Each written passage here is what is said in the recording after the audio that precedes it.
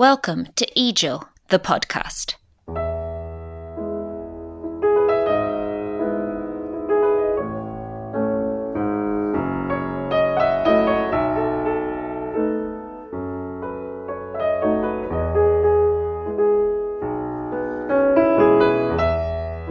Welcome to the fourth episode of EJIL, the podcast.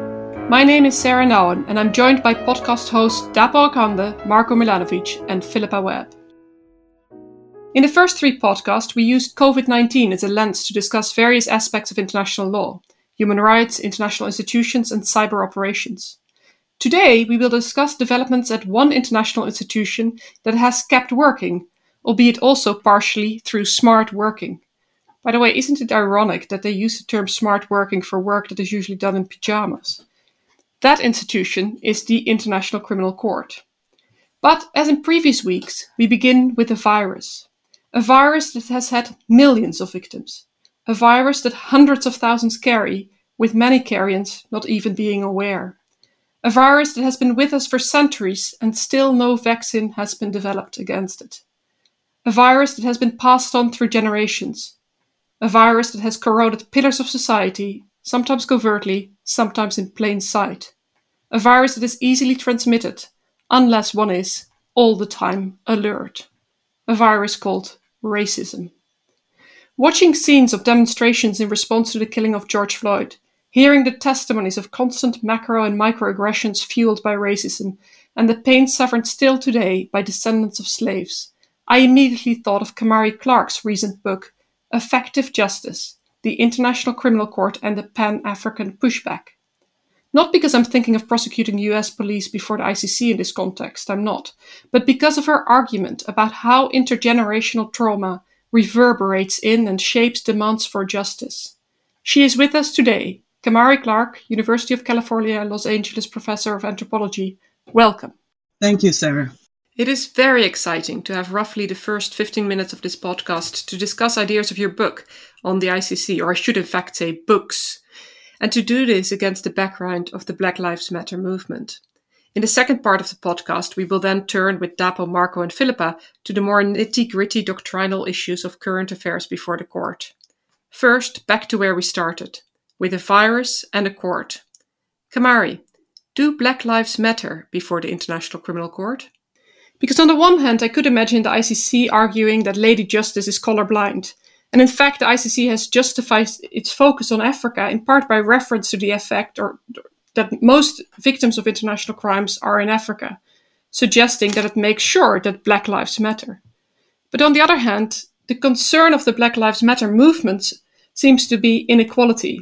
And a critique from African corners has been that the ICC entrenches inequality. Dira Teladi has argued that the law on immunities is not applied equally. Fred McGrath has argued that there is no equal distribution of blame across the world.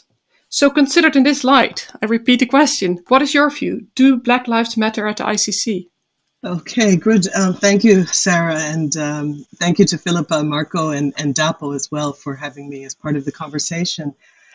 So do Black Lives matter for the ICC? Well, of course, yes, in principle, and much of your preface says that in principle, as we know, the ICC's core mission is to pursue crimes that are of greatest concern to all of humanity. And of course, to ensure that the most responsible, or those who are most responsible for mass atrocity crimes are held accountable.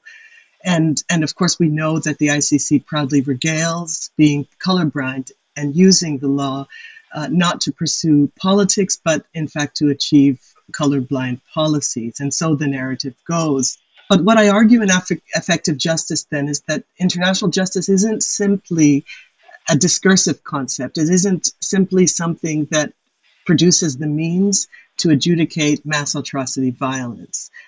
Instead, the argument in the book is that international justice is actually propelled through socio-political, juridical, as well as technocratic modes of production, and that those mechanisms are fundamentally effective. And so this affective component, the emotions, the embodied responses, the representations of the court's work through the figure of the victim, this is part of the court's work. And so in practice, when we interrogate whether or not, as your question suggests, whether or not all lives matter for the ICC, one of the ways that we might think about this is to reflect on whether or not, or the ICC's threshold calculus, for example. So for the ICC, all lives do not necessarily qualify equally. And if we take, for example, the ICC's gravity threshold that considers scale, nature, manner, impact, and in fact, you'll recall some time ago in the Kenyan situation, the German judge on the court at the time felt that the death of 1,200 people and the injury of 3,500 in 8 of Kenya's provinces wasn't sufficiently grave to warrant the opening of an investigation. And so in answering the question, do all lives matter, then one question that emerges is whether or not 1,200 lives constitutes a crime against humanity on the basis on which the ICC should claim jurisdiction and pursue a case. Of course, all lives matter, but once you root the principle through juridical frameworks that all lives cannot matter for international in the same way, we see that there certainly are limits in the law and limits on what judges think the law can do or it ought not to do. And this calculus around life, the value of life, is often balanced in relation to a range of things: scale, manner of violence, impact, all of these measures. And of course, these measures are part of the selectivity process that affects which lives are impacted and which lives may be lost. Okay, so you focus here very much on which lives. A separate or perhaps additional question is what kind of life matters? Is the International Criminal Court mostly concerned about the protection of, in Agamben's terms, Zoe, so the biological fact of life, or is it also interested in protecting bios, the quality of the life that is being lived? Yeah. So in principle, the prosecutor for the ICC would say that life that is ongoing, of course, matters, and that the court is concerned and committed to life preservation.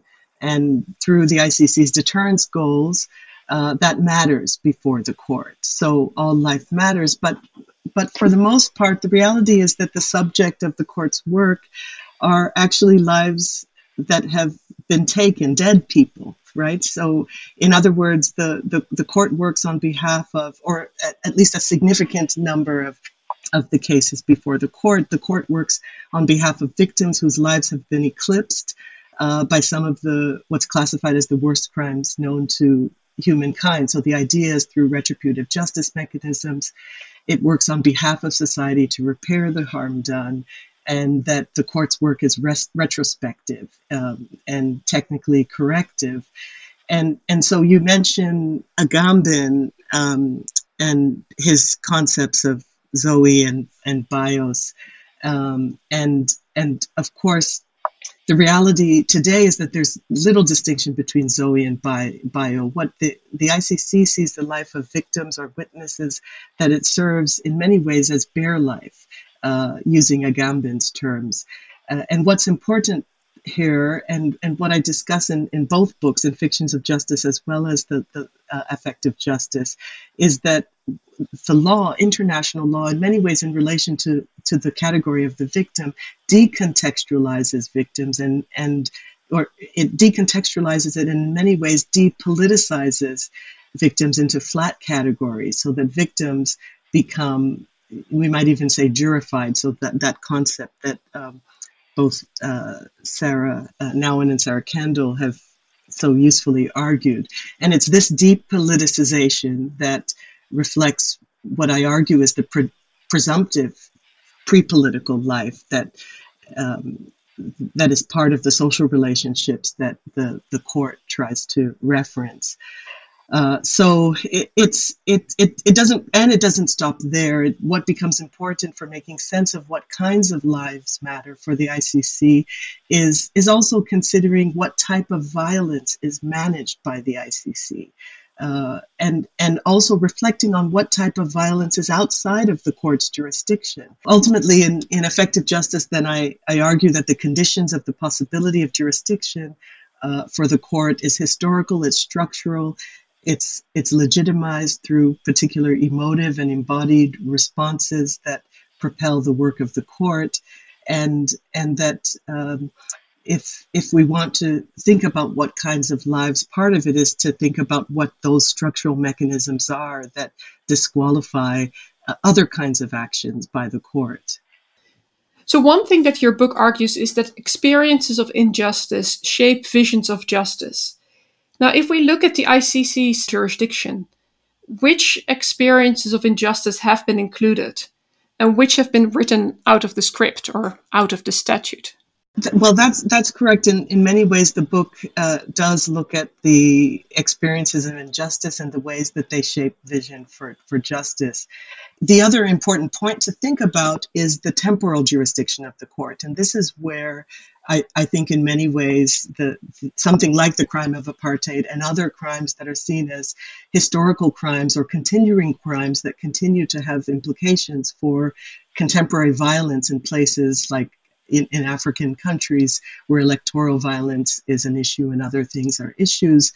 The temporal limitation has implications for historical crimes that can be adjudicated.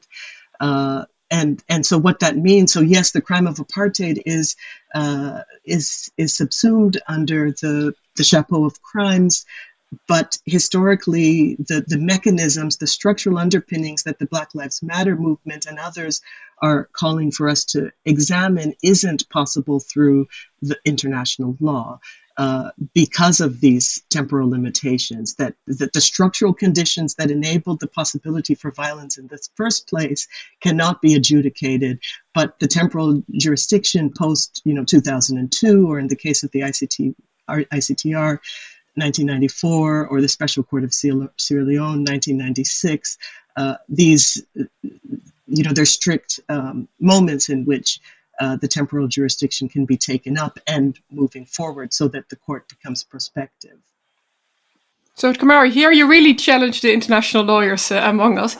Is it right? International law can't do anything about these structural underpinnings of inequality? I mean, I don't think that's right. So it's one thing to say that in an international criminal court can't do something about long-standing problems in many societies all over the world, but that's because the mission of a criminal court is a very limited one. But there are many other parts of international law that have something useful to say on deep structural problems and long-standing issues. Technically, I agree with Marco that there are limits, and that's actually my point. There are limits to what this mechanism can do, and these problems are deeply political problems that actually require political solutions, and that law can set the lead. Legal decision making can establish norms. They can put in place the possibility to exemplify certain standards. But yeah, we're talking about deeply political issues that require structural reorganization, economic restructuring, a range of things that go well beyond the law. Sure, but I mean, nobody says, though, that international criminal law can deal with this. I mean, there have been attempts sort of in like the former Yugoslavia or in the transitional justice context, there have been attempts to sort of bring international criminal law into a more ambitious kind of sphere that can fix all sorts of problems in deeply conflicted and affected societies. But those promises have time and again, including here in the former Yugoslavia, sort of proven to be infeasible.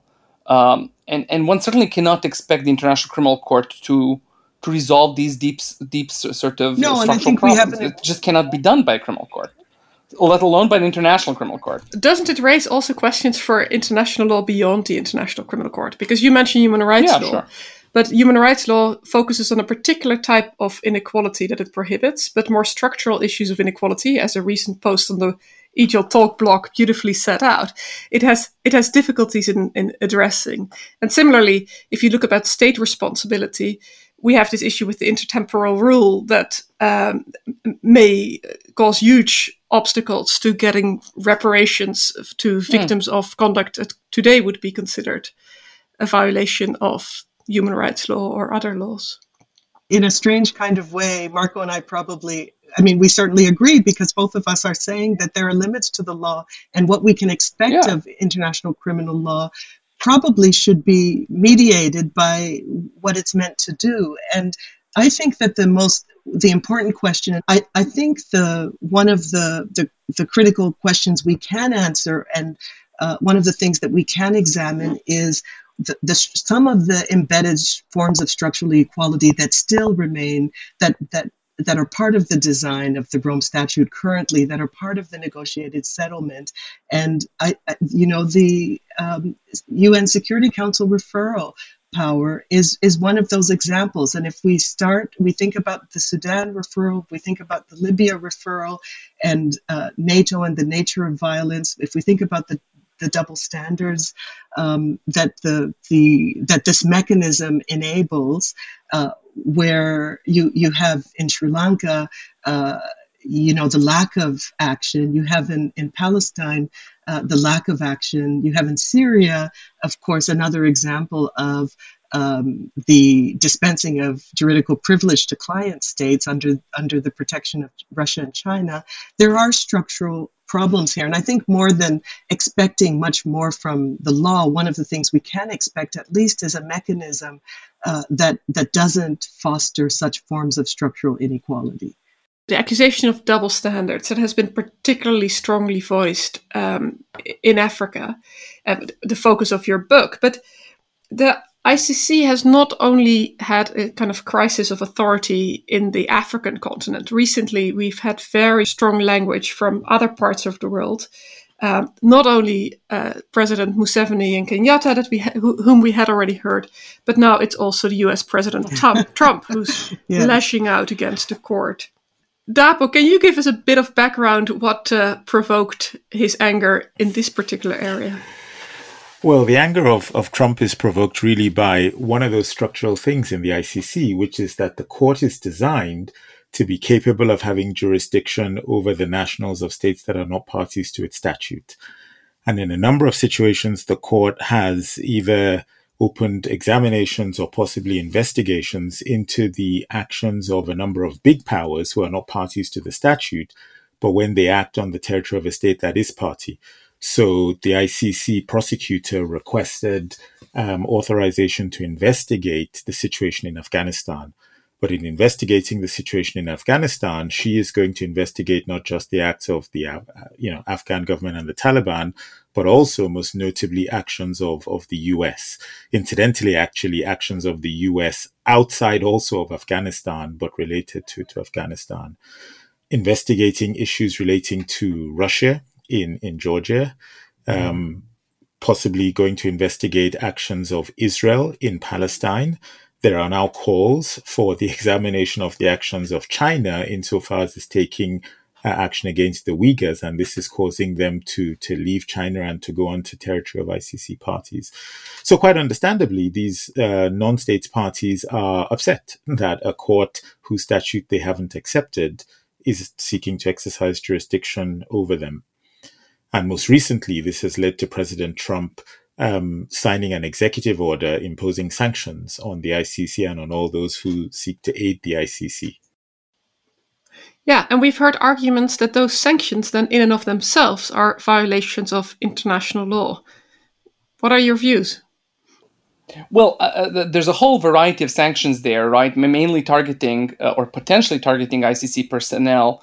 And this is just another one in a long series of sanctions, unilateral sanctions the United States has adopted against various actors worldwide that have been very controversial as to their international legality. I mean, one big problem here, of course, is that these sanctions are, for the time being, a threat in the air, right? They have not yet been applied to any specific person affiliated with the ICC, like the ICC judges or prosecutor or whoever. Of course, the mere existence of the sanctions is chilling in and of itself and is intended to be such, right? But it could be, again, depending on how things play out, depending on the outcome of the U.S. elections, that the sanctions are never actually going to get applied to a specific person. And until they get applied to a specific person, it is difficult to discuss their legality. Whether they're, for example, violating the human rights of that person, whether they're an exorbitant exercise of jurisdiction by the United States, which may violate the rights of some other state, the sovereignty of some other state, or perhaps even violate the principle of non-intervention vis-a-vis that other state. One thing we can say is that the ICC as an institution is not protected from the United States by any kind of obligation of cooperation or non-interference on the part of the United States. The United States has no obligation to not bother the court. And so in that sense, it can do what it wants. So, Marco, the initial reactions in the US and elsewhere to these sanctions have not really focused on international law. So 174 lawyers and professors have called the sanctions or potential sanctions wrong in principle, contrary to American values, and prejudicial to US national security, but they're not invoking international law as such. And 34 UN experts, including the Special Rapporteur on the Independence of Judges, have also taken a very rights-based approach. So they've said that these measures interfere with judicial independence, they violate the privileges and immunities of international judges and civil servants, and they've also invoked retroactive punishment, right to a fair trial, freedom of movement, and privacy and family life. But the big picture here is unilateral targeted sanctions in international law, which are used extensively in cases beyond the ICC. I think the US is putting 1,000 names on their list of targeted sanctions every year at the moment. And their status in international law is quite questionable.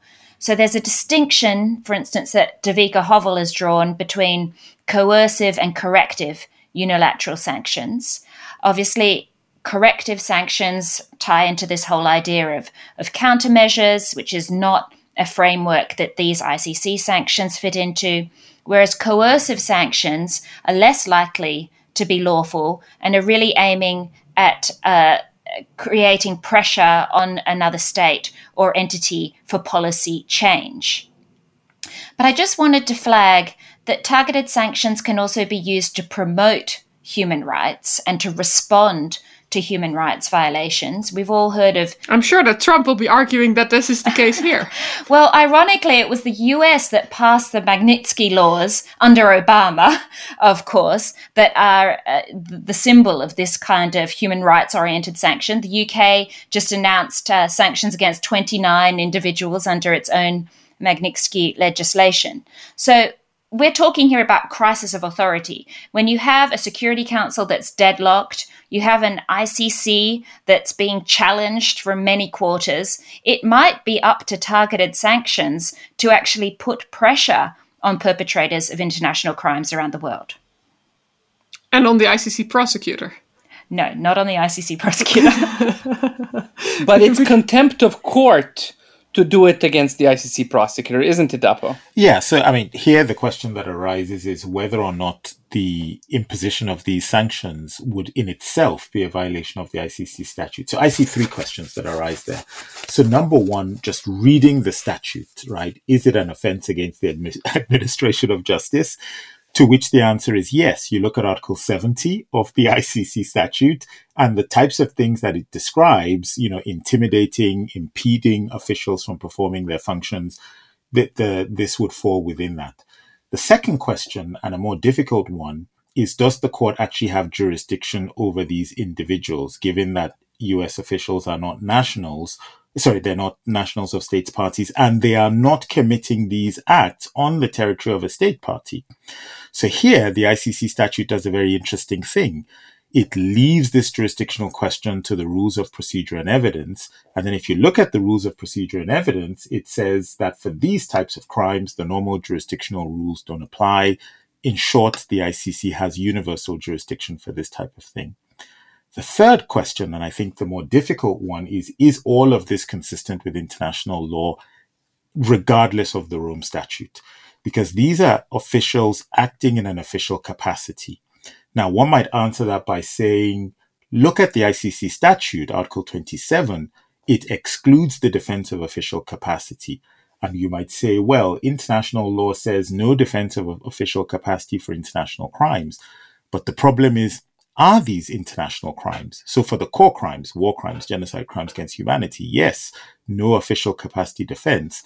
But this type of activity is arguably not a crime under international law in that pure sense. And if it's not, that means that the official capacity defense remains, which means that as a matter of international law, these individuals are not subject to the jurisdiction of other states, and I would argue, therefore, also not subject to the jurisdiction of an international court, unless we say that international law has developed to, to also extending no official capacity to this type of crime.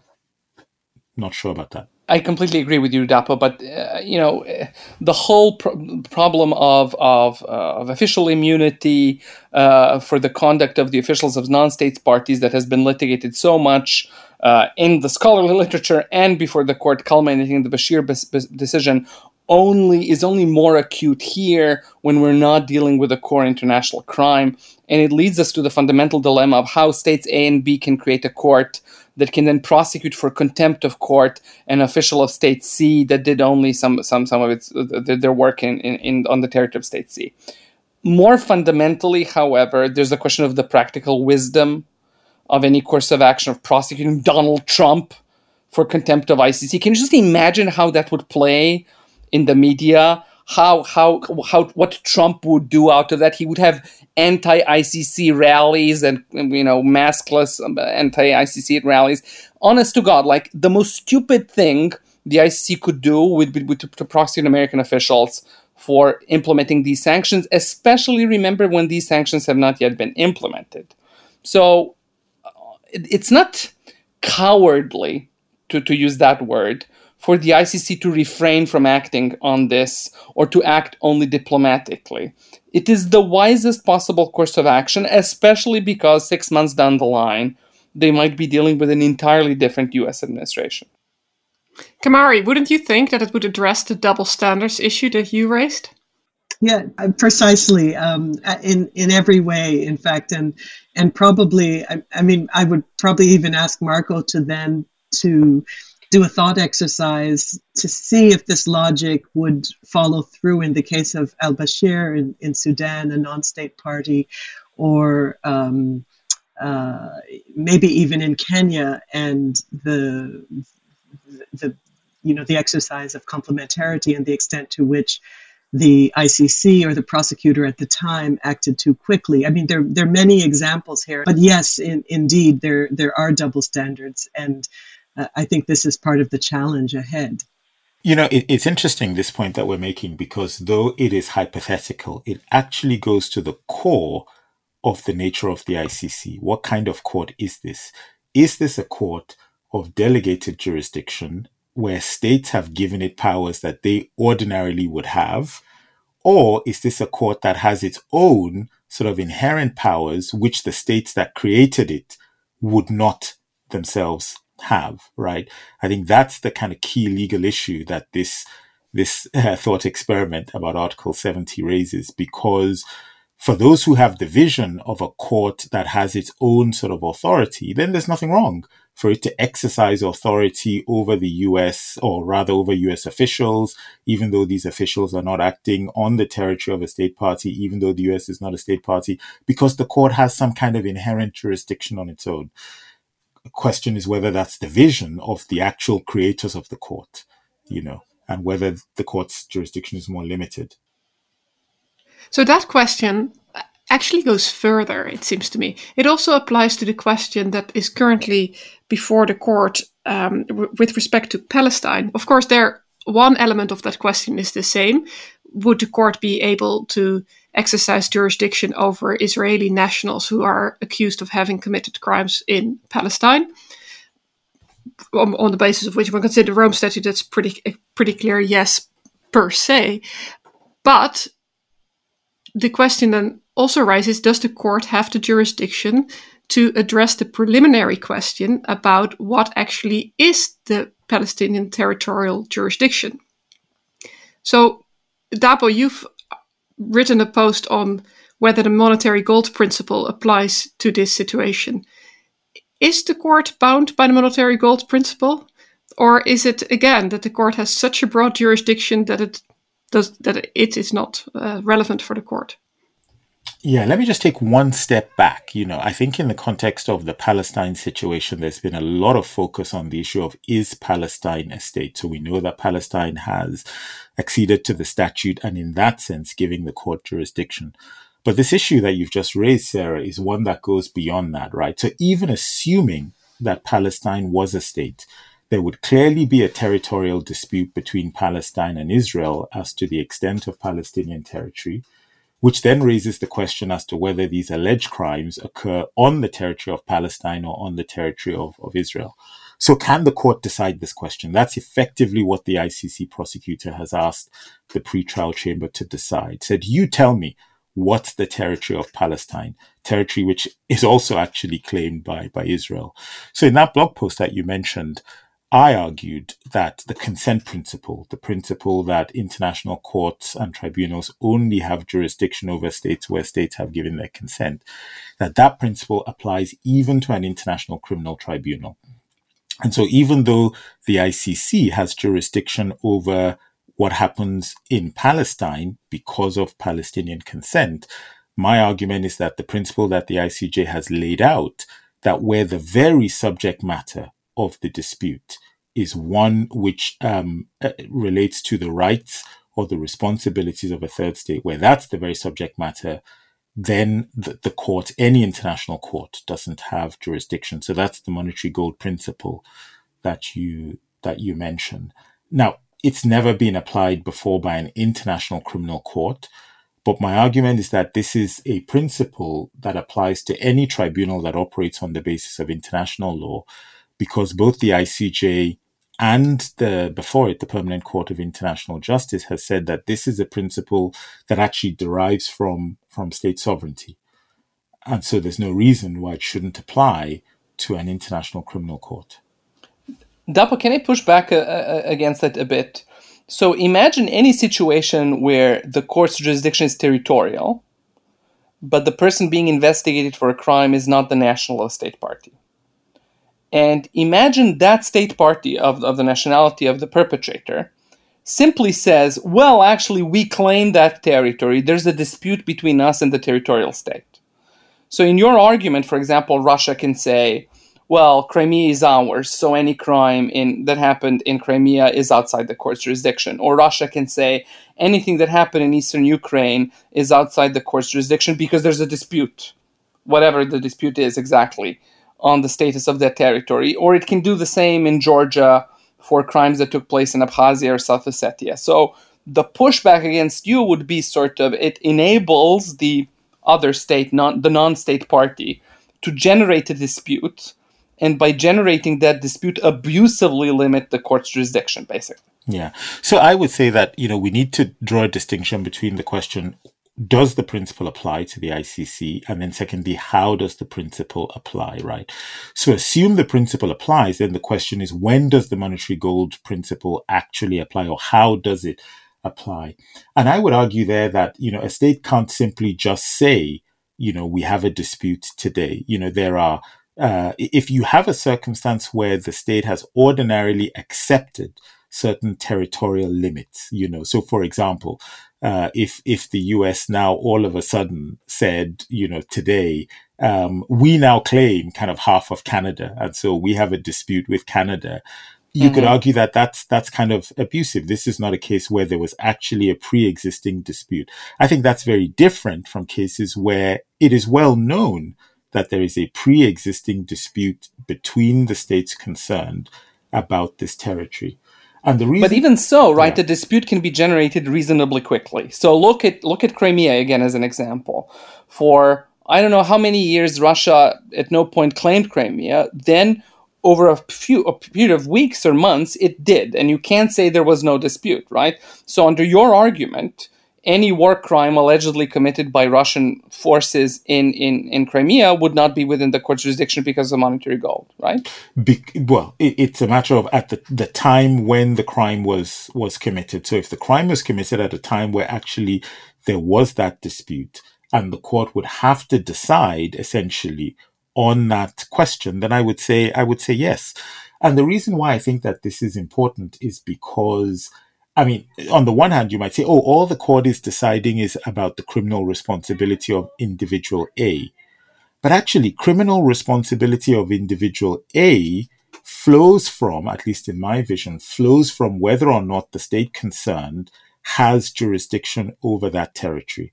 So deciding on whether or not, on whose territory it is actually deciding the things that the territorial dispute are about. Territorial disputes are about who's entitled to exercise jurisdiction. So it's not just deciding the criminal jurisdiction of criminal responsibility of individual A. It's also about deciding on all the things that flow from territorial sovereignty.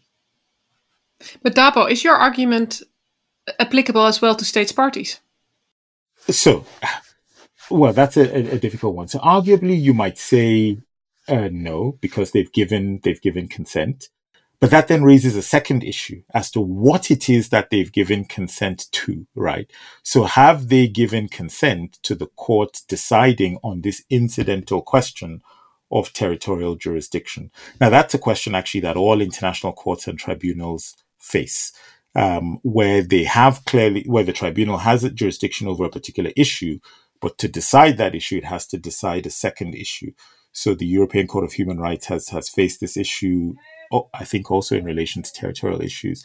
I would say there, though I haven't thought too much about this, but I would say there that if they have given their consent, then if it's necessary to determine the issue over which they've given their consent, we should imply or assume that they've given their consent for that too. So if you have disputed territory and, groups angling for statehood or annexation, they'll take anything they can get, including the pronouncement of an international court, whether it was necessary or not, to bolster their case. Exactly right. And that's why this litigation is being launched. That's why there's so many investment cases dealing with Ukraine, Russia. It was precisely in order to advance a territorial claim, right? So I mean, there's no doubt about that. The issue is if you're, say, a court of a limited mission, like the European Court of Human Rights, should you avoid questions that do not fall within the scope of that mission? The problem for the ICC in the Palestine context is that it really can't. Yes. As Dapo was explaining, right, the basis of the court jurisdiction is the issue of sovereignty. And so it will either just completely say monetary gold applies and we don't get into that, the case is not admissible, or it has to resolve the sovereignty issue over territory, which is hugely problematic. I mean, just a couple of points here. So the first thing to note is that even though this is similar to all these issues of incidental jurisdiction before other tribunals, the difference, of course, here is the fundamental question of the consent of the state, right? So in all the other cases, you can imply consent. Here, we cannot imply in any way that Israel has consented. So though I think the monetary gold principle does apply to the ICC, it's important to note that there are exceptions to the application of the principle, and in particular cases where there are what the ICJ has described as givens, which the court can just apply without having to decide for itself. Givens, that's always a very interesting question because it raises the question, what is a given and what is not a given? We can have a big fight about that. But one thing I think that is given is that there is no agreement yet about this fundamental issue that Dapo mentioned. What is the nature of this court? Is it a court of states parties, or is it a court that derives its jurisdiction from something that's almost transcendental, that's beyond the states parties? But it is good to end a podcast with fundamental questions still open, so that there's more to discuss in the future. First things first, however. Kamari, thank you very much for joining us today. Thank you.